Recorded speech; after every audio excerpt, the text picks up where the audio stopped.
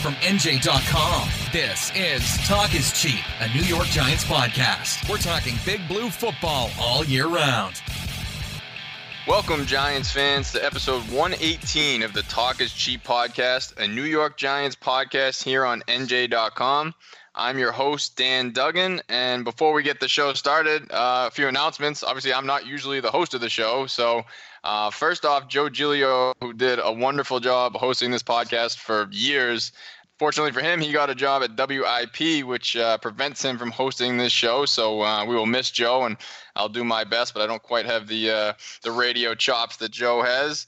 And then also on the NJ.com staff, we've had a little bit of a shakeup with James Cratch is now on the Rutgers beat, and Ryan Dunleavy is joining me on the Giants beat. He had been on Rutgers previously. James did a phenomenal job with this. He helped me when I got on the beat, kind of showed me the ropes. I know a lot of you fans really enjoyed him on the podcast. Even if you didn't always agree with what he had to say, you had to appreciate his insight and his passion. But I think Ryan will step in and do a great job. I know Ryan from competing with him actually on the Rutgers beat when I first got hired by NJ.com in 2013.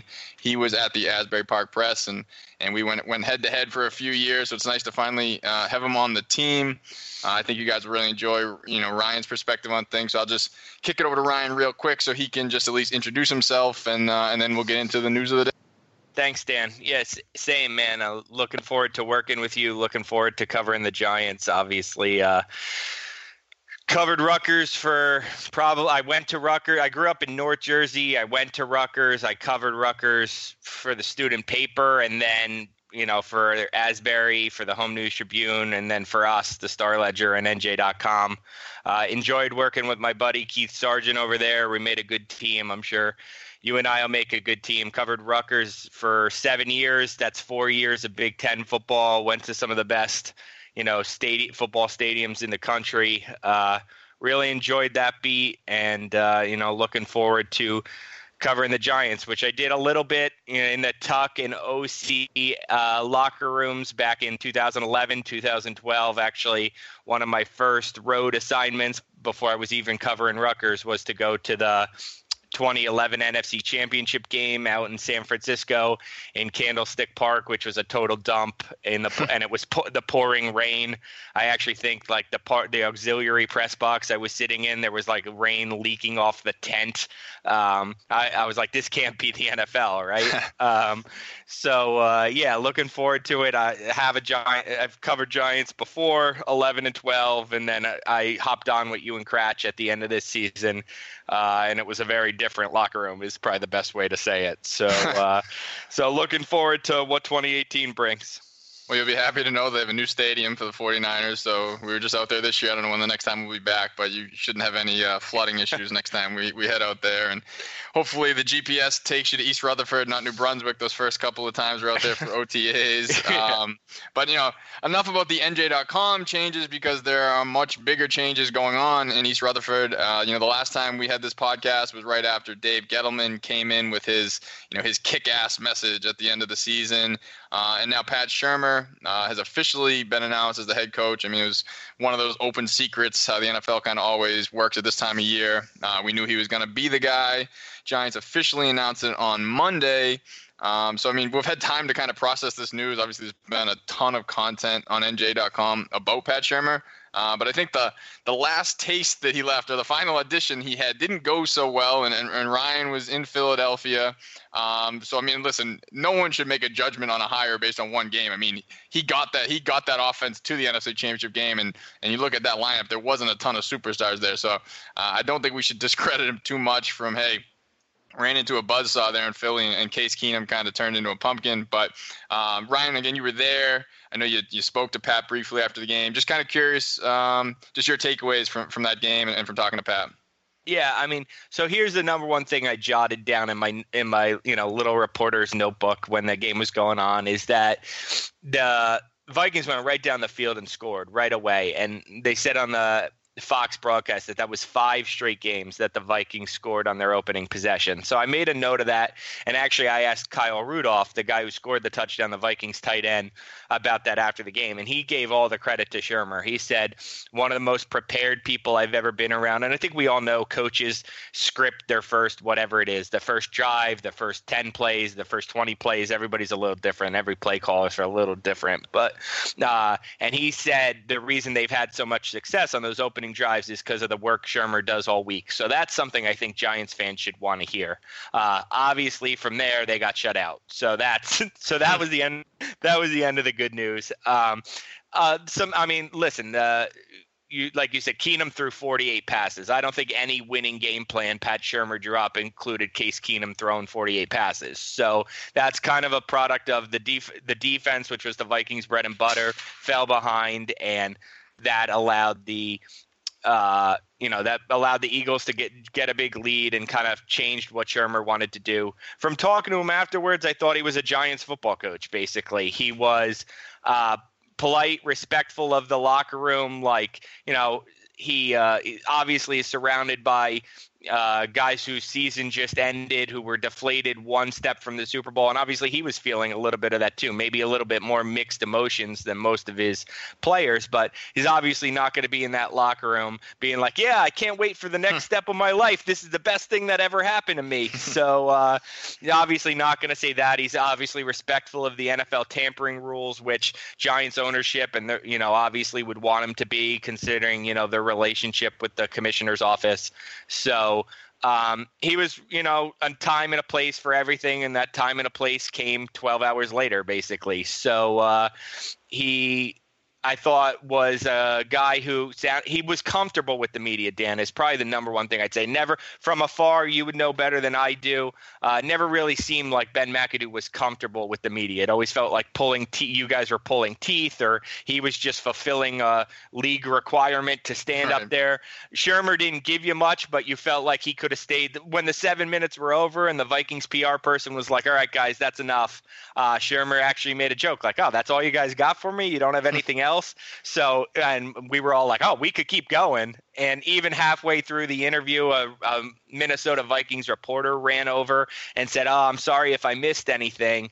I don't want to make you repeat anything. And Shurmur made a joke like, oh, don't worry, you didn't miss anything. So he knew he wasn't given much of an answer, but it seemed like he could have sat there for a half an hour and just replayed his greatest hits over and over of non-answers, but he didn't mind doing it, which it probably doesn't sound like much to the fan, but I think you'll see that actually matter. Being comfortable around the media matters. Yeah, and when I watched the video of the interview, his suit fit, so hopefully he backs after Friday, it'll get him off on the right foot, a little better than his predecessor did. So that's a big step.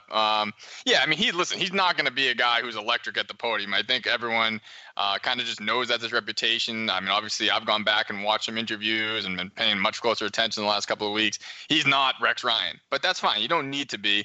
Like you said, with McAdoo, it was just kind of unnecessary. He just made it such a chore, and it was adversarial, and even simple questions wouldn't get answers. Now, again, this is stuff we care about way more than obviously the players and even the fans. And I think with the fans, it made it a lot easier to turn on McAdoo. It's like, wow, this guy that's like a jerk, and he's losing. He could have been the nicest guy in the world and gone 3-13. He wouldn't have had too many people getting his back, but he just made it a lot easier to jump ship because it was a tough guy to root for, because he just really had a bad persona publicly. And I know a lot of these coaches, they don't really enjoy those 5-10 minutes a day they have to deal with us, but it's part of the job. And I think Shurmur, the fact that you said he handled that so well, it just kind of goes with his image. I mean, he's a guy who's been in the NFL for a long time. He's had marquee roles, offensive coordinator.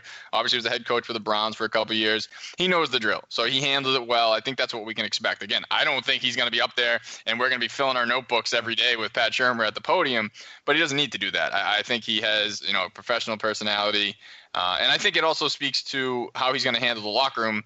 He's not going to go in there again. And I was talking to John Greco, who played for Shurmur in Cleveland, who finished the season with the Giants. He's not going to give General Patton speeches, is how Greco described it. But that's not really necessary. I think a lot of us who probably stopped playing football in high school maybe remember the crazy coaches you had there, or even in college it happens more. It doesn't really play in the NFL. So listen, Pat Shurmur's not going to turn the locker room around because of the motivational speeches. It's going to be because players are going to respect him I mean, listen, he's going to have to set some discipline guidelines, which McAdoo kind of struggled to do until things got out of hand. But the thing I think is players respect Pat Shurmur. His resume speaks for itself, especially on the offensive side of the ball. And obviously results are going to speak for it. It's a lot easier to gain respect if you're winning games and players feel like you know what you're doing. And I think he checks those boxes. So before we even really get too much more into Shurmur, I think we should just at least review the process a bit because, we haven't done this podcast since, like I said, Gettleman got hired. So the coaching search had really just begun at that point. So, I think, again, everyone has followed along and interviewed 6 candidates. I would say there's really 4 legitimate ones. Shurmur, the Patriots coordinators, Josh McDaniels, Matt Patricia, and the Panthers defensive coordinator, Steve Wilks, who just got hired to take the Cardinals job. Were you surprised by that, Dan, the Wilks to the Cardinals?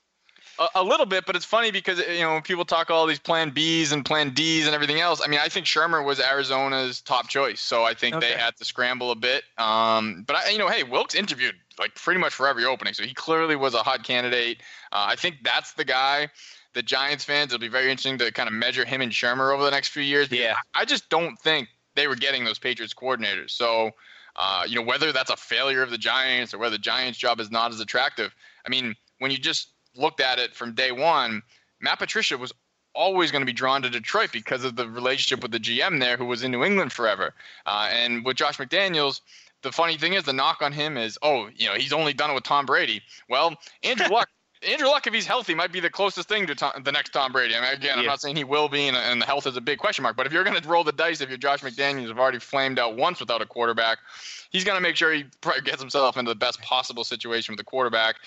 So I think that's what Indianapolis represented. So I was a little surprised, and I thought maybe I have a little bit of Eagle syndrome right now, but I thought they Cardinals would want to interview DiFilippo or Schwartz or Frank Reich or somebody this week. I was surprised they acted so quickly on Wilks. I guess I would. That took me a little bit aback. So yeah, I mean DiFilippo was a guy who had a lot of buzz, and it never really got off the ground. I think that was a hot name when you were just kind of starting to think like who could be the next guy. And again, he didn't really get a lot of interviews. The Giants obviously didn't look at him. I think maybe he's a year away, or maybe he needs to get an OC job to move up that ladder a bit. It's it's a bit of a jump to go from QB coach to head coach. And as far as Schwartz, that's an interesting name to bring up too, because I think we'll all remember the day of the season finale, Adam Schefter, who's not one to just throw stuff against the wall, reported not only that was Schwartz a candidate, that he was the early favorite, and the Giants never even interviewed him. I think that I'm not sure what happened there. It's maybe the Giants didn't love the way that news got out. I think that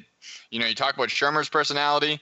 That's not Schwartz's reputation. He kind of has a tough personality. Yeah. And he didn't feel like you said Shurmur felt like a Giants coach. Schwartz never did. So I'm not stunned that didn't work out, but I'm surprised they didn't at least interview him. You brought up an interesting point too a minute ago. You said Giants fans will probably for the next couple of years measure up Wilks and Shurmur, and those will be the measuring sticks for each other, which is interesting because McAdoo's measuring stick was probably Doug Peterson. For sure. And obviously that didn't work out. So right. And trust me, fans will be measuring Patricia because there was just so much smoke about him being the guy. So listen, when the Lions, if they go 11-5 next year in the playoffs, people are going, why don't we get Matt Patricia? But I just think you have to be realistic with where they were coming from, and the fact that he had the relationship with Bob Quinn in Detroit, and they have a franchise quarterback in his prime who's locked up long term. That's a nice. I mean, listen, the Lions are better than the Giants. Giants fans don't want to acknowledge that. I mean, who cares? You got 4 Super Bowls. The Giants have not been better in the last 5 years. And again, that quarterback is huge. How many head coaches say after they get fired, "Well, I never had a quarterback. Couldn't get the." I mean, I'm not saying Matthew Stafford is Tom Brady, but it's a lot better situation to walk into an aging Eli Manning and maybe a Davis Webb or a number 2 pick. I mean, Matthew Stafford, is in that upper echelon quarterback, so that makes that a much more appealing job.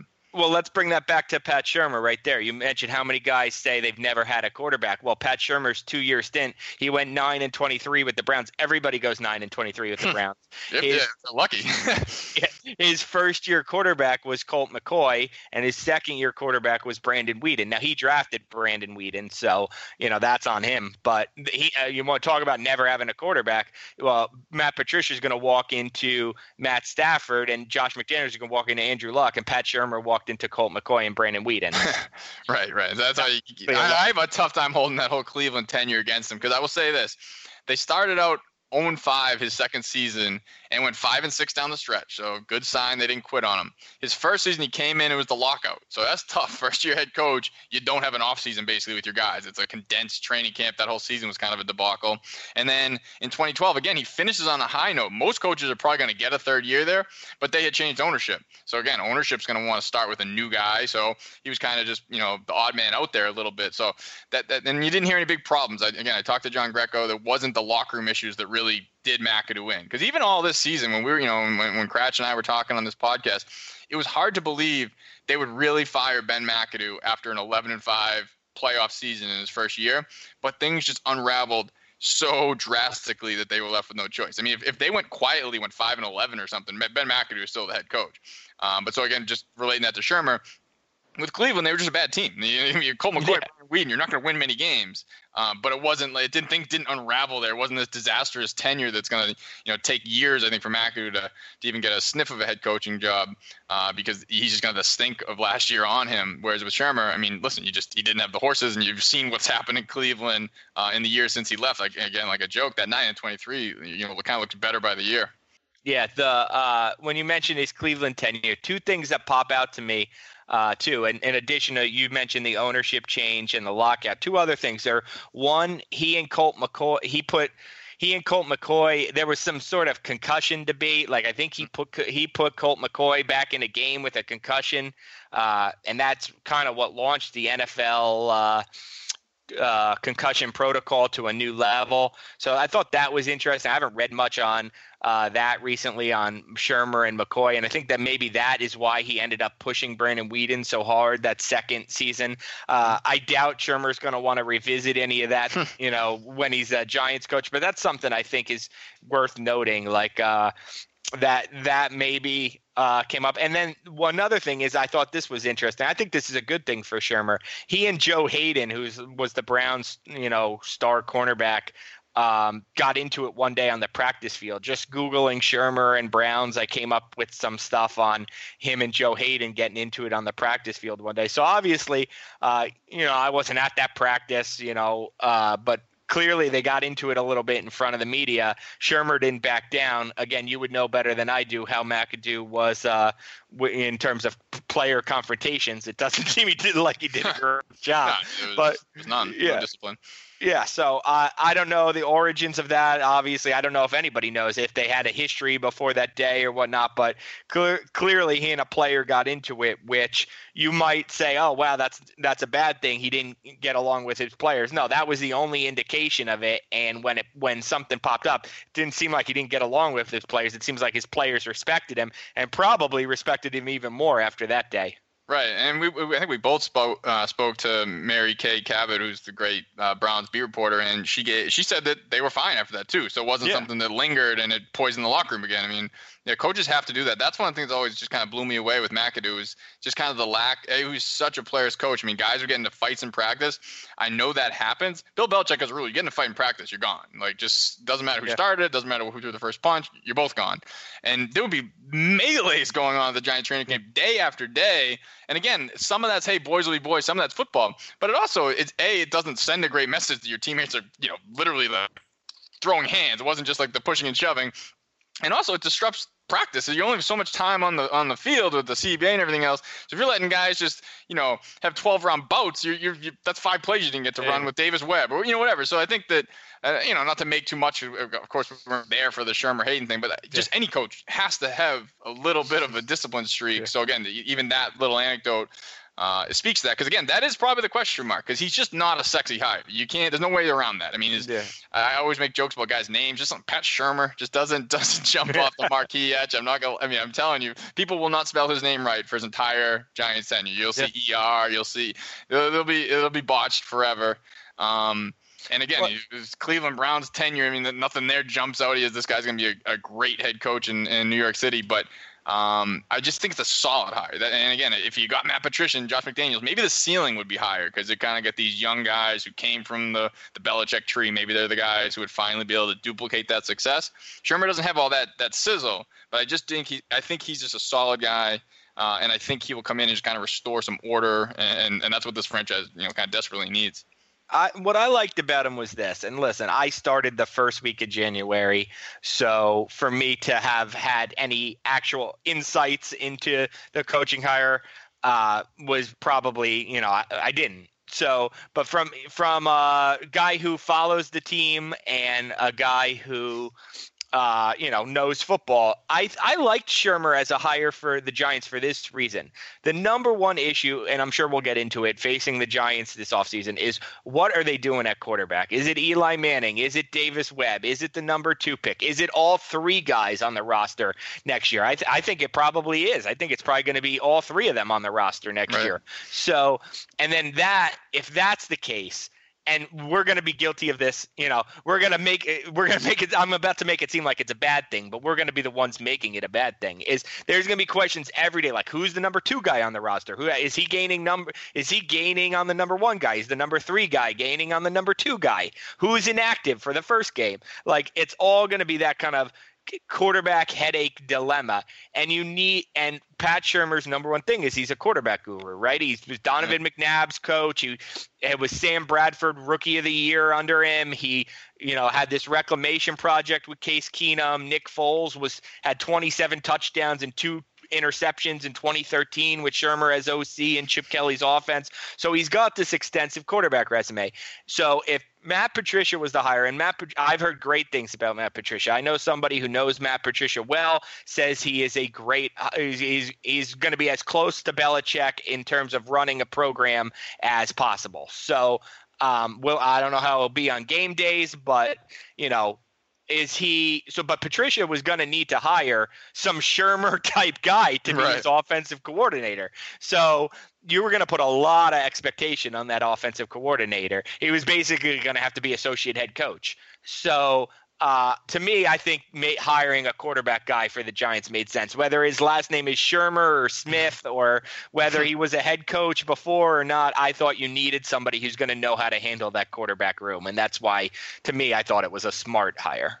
Right. Well, I guess the one thing I'll throw into that, if you were hiring him for quarterbacks coach or offensive coordinator, it would be not even a home run, it'd be a grand slam because, again, his track record is phenomenal there. He is going to be the head coach. So how much time will he be able to spend in that quarterback room? I mean, I think Mike Garafolo said on NFL Network that he's leaning towards calling the plays. I mean, listen, I think everyone around the Giants is a little scarred from Ben McAdoo's face being buried in the diner sheet and kind of not having a full grasp on the team. But there are plenty of head coaches who call plays and have success. So I can't rule that out as being a good thing. Because, again, listen, that's why he got the job, because of his ability as an offensive mind and then specifically as a play caller. But I don't know that he'll be able to, if they have the number 2 pick, is he going to be able to really spend a ton of time grooming that kid behind the scenes when he's also got to be getting ready Eli Manning to play the Eagles and getting ready to play the Cowboys? So I think that will be interesting how he fills out his staff on the offensive side of the ball. Because if he's going to call the plays, like in Cleveland, he didn't even have an offensive coordinator the first year. That's a terrible idea. That was way too much on his plate. And to his credit, he recognized that, brought in a veteran guy in Brad Childress in 2012. Yeah. And my understanding is they kind of collaborated on the play calling. I don't think that he totally seeded it, but I also don't think he was the only guy calling it. It was a little more of a collaborative, whereas with McAdoo, it was McAdoo called it, and then he handed it to Sullivan. There was really no collaboration there. So I would think he'll at least hire an offensive coordinator. But now if he's going to call the plays, I think he can take more of I don't want to say a risk, but he can maybe, get an up-and-coming young guy who isn't going to be tasked with the responsibility of calling the plays. And, a guy like DeFilippo would be a great hire. I don't know if they'll be able to pry him away from Philly. And the other problem with a guy like that, you might get him for 1 year and then he's gone next year to a head coaching job. But hey, listen, you deal with that down the road if that happens. And again, I'm not saying, DeFilippo is a candidate because there's no real direct ties there to Shurmur, but he's certainly, I would think he's on every head coach's radar for a potential OC job. And then you're going to hire a quarterbacks coach too. So those hires are going to be important to deal with these guys. But I think the most important hires for Shurmur, the most important was going to be a defensive coordinator because obviously he has the offensive background. You trust that that's in good hands. And we already have a report again how these things work. I mean, the order is always out of whack because, hey, Shurmur wasn't even hired when there's already reports that Thomas McGahee, he's going to be a special teams coordinator. He was with the Panthers the last 2 years, so very familiar with Dave Gettleman. He was also with the Giants from 07 to, I think, 10 or 11. So he has familiarity, with the Giants. So he made a lot of sense. I'm sure Shurmur maybe knew of him or just signed off on it if Gettleman and Mara and everyone recommended him. Sure. I mean, special teams coordinator isn't brain surgery, although Tom Quinn might have made it seem like that. But defensive coordinator, the reports that Jack Del Rio, I mean, that's a guy I thought might have got looks for head coaching opening. So I think that's, if nothing else, that is a marquee hire. That's a big hire. That's a big name. Everyone knows Jack Del Rio. So what are your thoughts on Del Rio? Because, again, I think that might be the most important hire on Shurmur's staff, that defensive coordinator. Yeah, if that's him, I'm with you 100% there, Dan. I thought Del Rio was a guy – not necessarily for the Giants job would be a head coaching candidate, but some of the ones that open later. The Cardinals obviously was still open until this week. The Titans opened after the divisional round. So that was a guy I thought, oh, maybe Del Rio ends up there. I kind of thought he got a raw deal. Again, I'm not in Oakland or Vegas or wherever the Raiders or LA or wherever they play. But I'm not there, but I kind of thought from afar he got a raw deal. I mean, you're talking about a guy who I think they went 12-4 last year. And the quarterback gets hurt. They might have made a run to the Super Bowl for all you know. Yeah, and you're playing with that. And then this year they go 6-10. I think I want to say they had more injuries again this year. That kind of derailed that team. And the NFC and the AFC West was extremely competitive, right? The Chargers were good. The Chiefs they were all around 9-7. So I just thought he kind of got a raw deal. And listen, sometimes a team knows who they want and they make a move. If you're the Raiders, you've always wanted John Gruden back. You feel like he got away from you the first time, cost you a Super Bowl. So you go out and give him a 10-year deal for $100 million. I mean, that's how bad you want him. That's more wanting to hire John Gruden than it is wanting to fire Jack Del Rio. Right. If they didn't think they could get John Gruden, Jack Del Rio is still the coach of the Raiders. There you go. That's the perfect way to say it. So you're basically getting a guy who's head coach quality to be your defensive coordinator, and you're an offensive guy. I think that's a perfect match. I got to do some homework there as how they possibly know each other and whatnot. But maybe they don't. You know what? If Shurmur doesn't know him, then credit to him for not just staying with what's familiar and staying in his coaching tree, which is a mistake I think a lot of coaches make. And everyone was afraid was going to happen with Spags because, that was I'd call it informed speculation that the fact that Spags was still hanging around, the fact that he's beloved by the Giants ownership, obviously was here when Gettleman was here, when Spags was here. It made a ton of sense because obviously Spags, when he got the head coaching job in St. Louis, who was his offensive coordinator? Pat Shurmur. They worked together for 8 or 9 years on Andy Reid's staff, broke in together in Philadelphia. So it made a ton of sense. And I think the Shurmur hire would have been it would have been such a sour note to come in and then keep Spags, who just had the worst defense in the NFL. So I give credit if in fact he is going to go outside, and maybe he doesn't know Del Rio as far as being on staff with him, but I'm sure those guys have been around the NFL. They've met each other at the Combine or the Senior Bowl or whatnot, and have some relationship. But I think that is a great point, that the idea of keeping Spags, it would have just flown in the face of this whole rebuild or John Mara won the wholesale changes. If you just kept the defensive coordinator who oversaw a debacle, that would have been a bad message to send. Two things here. One, I talked to a player who played for Del Rio in the past, and I asked him a little bit about the defense, and here's what he said in terms of how they play. Because the number one thing I like, Giants fans will get to know this about me. I pay a lot of attention to secondary play. Maybe it's because Rutgers always had good defensive backs when I covered them, Duron Harmon and McCourty and those guys, Logan Ryan. But I pay a lot of attention. Maybe it's because I dreamed of being a defensive back. I don't know. But I asked about secondary play, and I said, what does Del Rio like to do? And the guy said, depends on the call in the back end, but once a formation comes out and we don't like the call, we already had some check to a different call in mind. So we were already planning for certain situations depending on what the offense did. We liked zone, and we also mixed in some man pressures on third down. So take that for what it is. It's from a player. It's kind of generic, but at least it gives you a little bit of an idea. They'll play some zone. They'll mix in some man pressures if Del Rio's actually the guy. But the second thing, Dan, I don't know, you want to do true. I haven't read this anywhere. It's just a thought that popped into my mind as you were talking.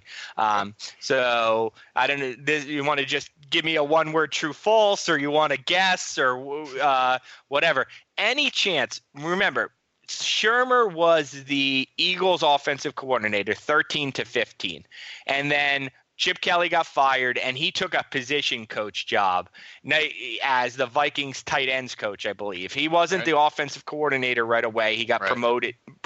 So obviously, head coaches do go not just from head coach to coordinator, but back to position coach. So I assume coordinators can go from position coaches too, without it being too much of an ego hit.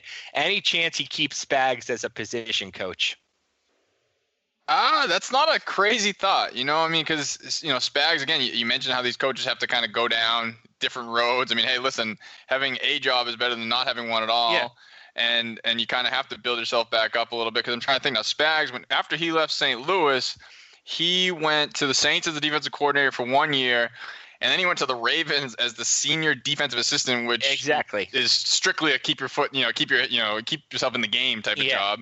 And then he was a secondary coach for a year. And then I don't think that's crazy. It might be tough to do it here, though, only because of your history. It might be easier to go be the defensive backs coach in Jacksonville or something, because here it's like, it's the guy. Demotion.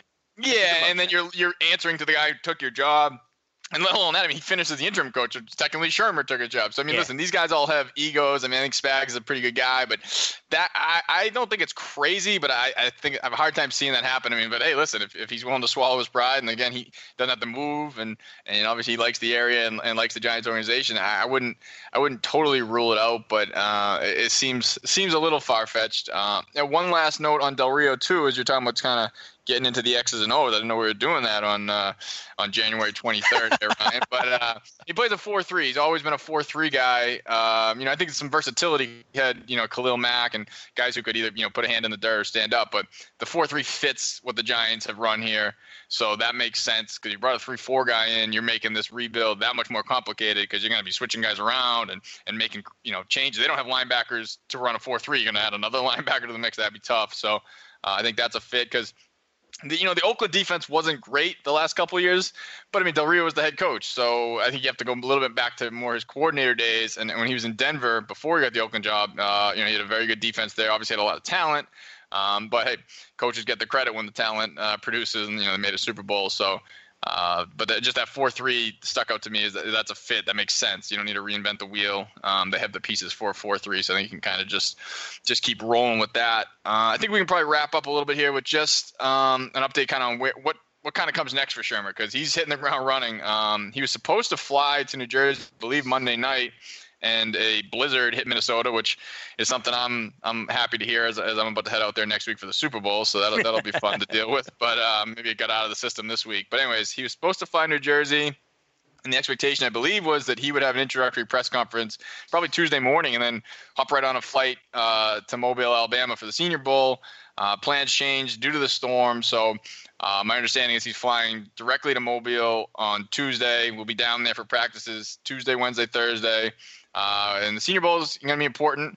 I know you highlighted a few guys the Giants can take a look at down there. Obviously the quarterbacks, Baker Mayfield and Josh Allen, are sort of the headline guys. But again, as you noted in that piece, they don't just have the second pick in the draft. They have a top pick in every round, and this team has a lot of holes to fill. So there's a lot of scouting that's going to take place. And then Shurmur comes back on Friday for his actual introductory press conference. But it's going to be a busy week. He has to hit the ground running here, and he probably won't stop for a long while, maybe until that kind of break coaches get in July, because there's a lot ahead of him. Mm-hmm. So when you look at what is ahead of him, and you can feel free to steal from my piece I put up this morning on his top priorities, but what stands out to you as some of the things he needs to do in these first week, 2 weeks, a month, whatever you want to set the timeline, but just kind of the top priorities for him as the new head coach? Yeah, let's just talk the first few days. even a week seems long to. I think I remember when Gettleman was hired, he came in and it was like, have you talked to Eli Apple yet? And it was like, not yet. And it was like, have you talked to Eli Manning yet? And it was like, no, not yet. And I get it. Like he's the general manager. He had a lot of other. He didn't even have a coach. So, or at least a full-time coach, right? So he had a lot. It should be noted. He knocked all those things out pretty quick though, because you can't let things linger, because there's personalities involved, there's feelings involved. So you don't want to make a guy feel like he's not a priority. So he did kind of knock all those checked all those boxes pretty quickly. And I would think Shurmur has to check them even quicker. Like I would, like if he's done with us by 1 o'clock Friday, if I was him, I'd probably be driving to Eli Apple's house, 1:15.